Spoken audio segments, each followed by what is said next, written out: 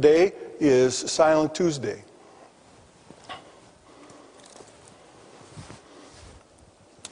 Tuesday is an in-between day in Holy Week. It's in between the celebration of the triumphal entry and the trauma of the crucifixion. It's in between the praise of the multitudes and the betrayal of the disciples. It's in between the cleansing of the temple by Jesus and by his washing those same disciples' feet. Tuesday's an in-between day in Holy Week. The crowds are silent. Crowds are silent, but Jesus' enemies are not. They try to corner Jesus with questions that are really accusations. And so Jesus answers their questions, but his answers show their questions for what they really are. So this evening, I want us to hear those questions from the Pharisees again. I want us to hear what Jesus says to them. I want us to hear what he is saying to us, and then give us room to respond to him. So here's what I'm going to do. I'll read some words from the Tuesday of Holy Week. They're recorded in Mark 12 and 13. You can read them later. I don't think you can see them now. Mark 12 and 13. And then we'll take some time after each of the readings for you to respond to what Jesus is saying to you this evening. Let's pray.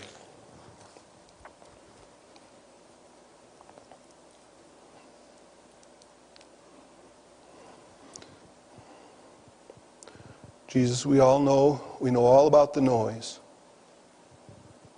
We know all about the crowd. We know all about their responses to you. What we don't know is what our response to you will be today.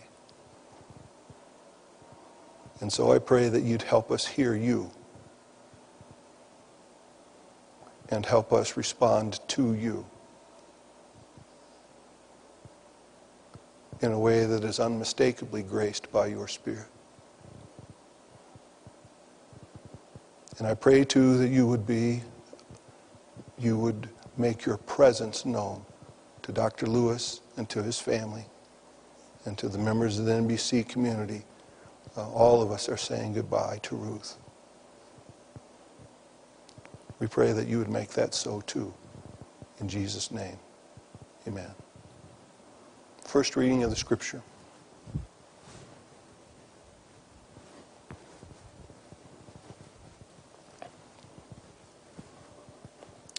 He then began to speak to them in parables. A man planted a vineyard, put a watchtower around it, dug a pit for the winepress, and built a watchtower.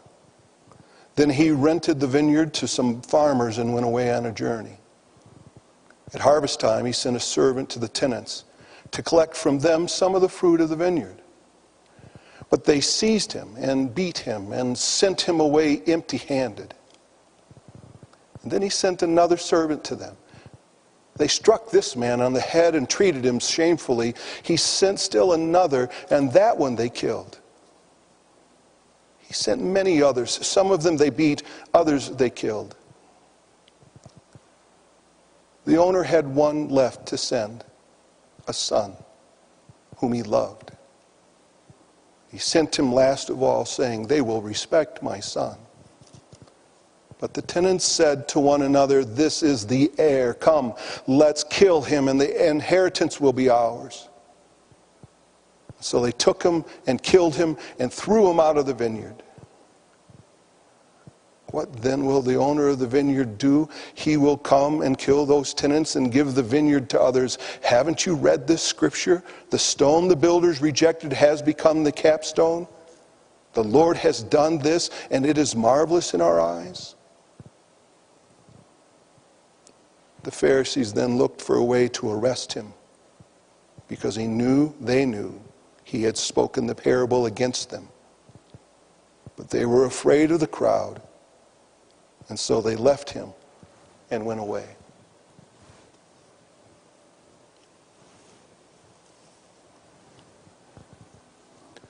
One of the teachers of the law came and heard them debating.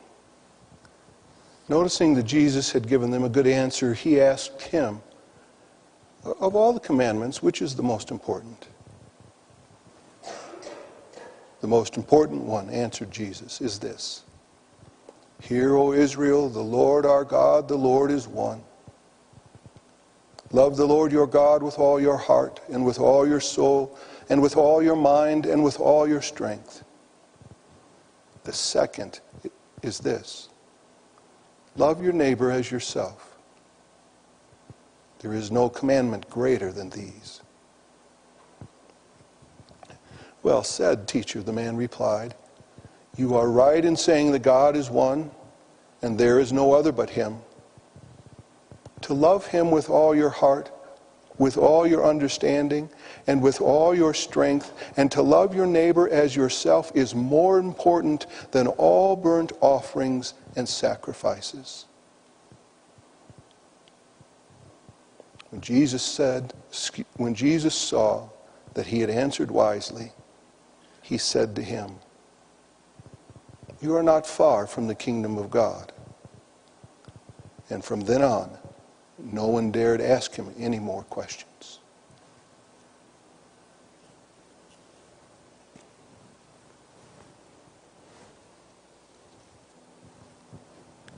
While Jesus was teaching in the temple courts, he asked, "How is it that the teachers of the law say that the Christ is the son of David?" David himself, speaking by the Holy Spirit, declared, "The Lord said to my Lord, 'Sit at my right hand until I put your enemies under your feet.' David himself calls him Lord. How then can he be his son?" The large crowd listened to him with delight. As he taught, Jesus said, "Watch out for the teachers of the law. They like to walk around in flowing robes and be greeted in the marketplaces and have the most important seats in the synagogues and the places of honor at banquets. They devour widows' houses and for a show make lengthy prayers. Such men will be punished most severely." Jesus sat down opposite the place where the offerings were put. He watched the crowd putting their money into the temple treasury. Many rich people threw in large amounts. But a poor widow came and put in 2 very small copper coins worth only a fraction of a penny. And calling his disciples to him, Jesus said, "I tell you the truth. This poor widow has put more into the treasury than all of the others together. They all gave out of their wealth.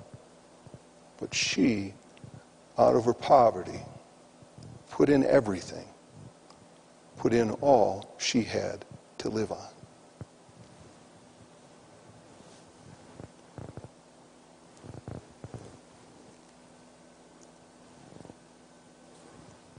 As he was leaving the temple, one of his disciples said to him, "Look, teacher, what massive stones, what magnificent buildings." "Do you see all these great buildings?" replied Jesus. "Not one stone here will be left on another. Every one will be thrown down." As Jesus was sitting on the Mount of Olives opposite the temple, Peter, James, John, and Andrew asked him privately, "Tell us, when will these things happen? And what will be the sign that they are all about to be fulfilled?" So Jesus said to them, "Watch out that no one deceives you. Many will come in my name, claiming I am he, and will deceive many. When you hear of wars and rumors of wars, do not be alarmed. Such things must happen, but the end is still to come. Nation will rise against nation, and kingdom against kingdom. There will be earthquakes in various places and famines. These are the beginning of birth pains. So you must be on your guard. You will be handed over to the local councils and flogged in the synagogues. On account of me, you will stand before governors and kings as witnesses to them. And the gospel must first be preached to all nations. Whenever you are arrested and brought to trial, do not worry beforehand about what to say. Just say whatever is given you at the time, for it is not you speaking, but the Holy Spirit. Brother will betray brother to death, and a father his child. Children will rebel against their parents and have them put to death. All men will hate you because of me, but he who stands firm to the end will be saved.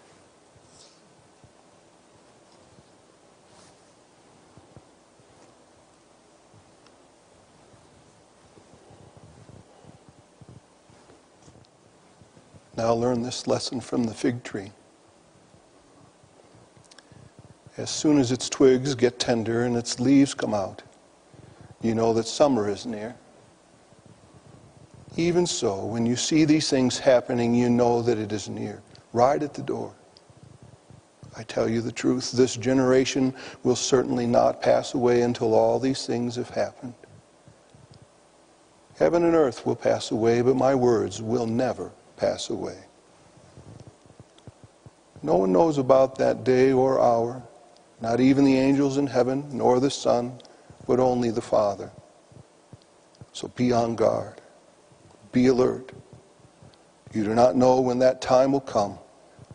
It's like a man going away. He leaves his house and puts his servants in charge, each with his assigned task, and tells the one at the door to keep watch.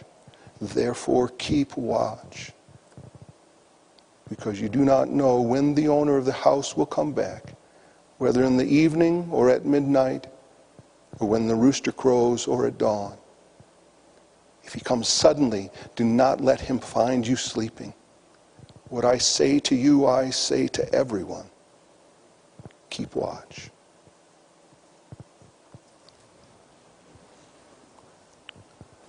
Tuesday is an in-between day in Holy Week. It's in between the celebration of the triumphal entry and the trauma of the crucifixion.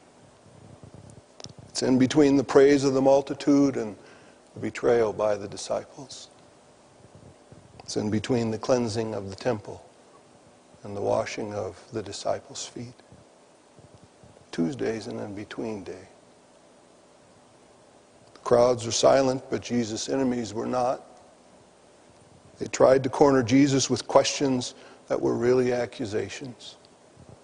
So Jesus answered them, but his answers showed their questions for what they are, what they were. So this evening, I wanted us to hear their questions again. I wanted us to hear what Jesus said to them. I wanted us to hear what he's saying to us and give us a chance to respond. Go in his peace.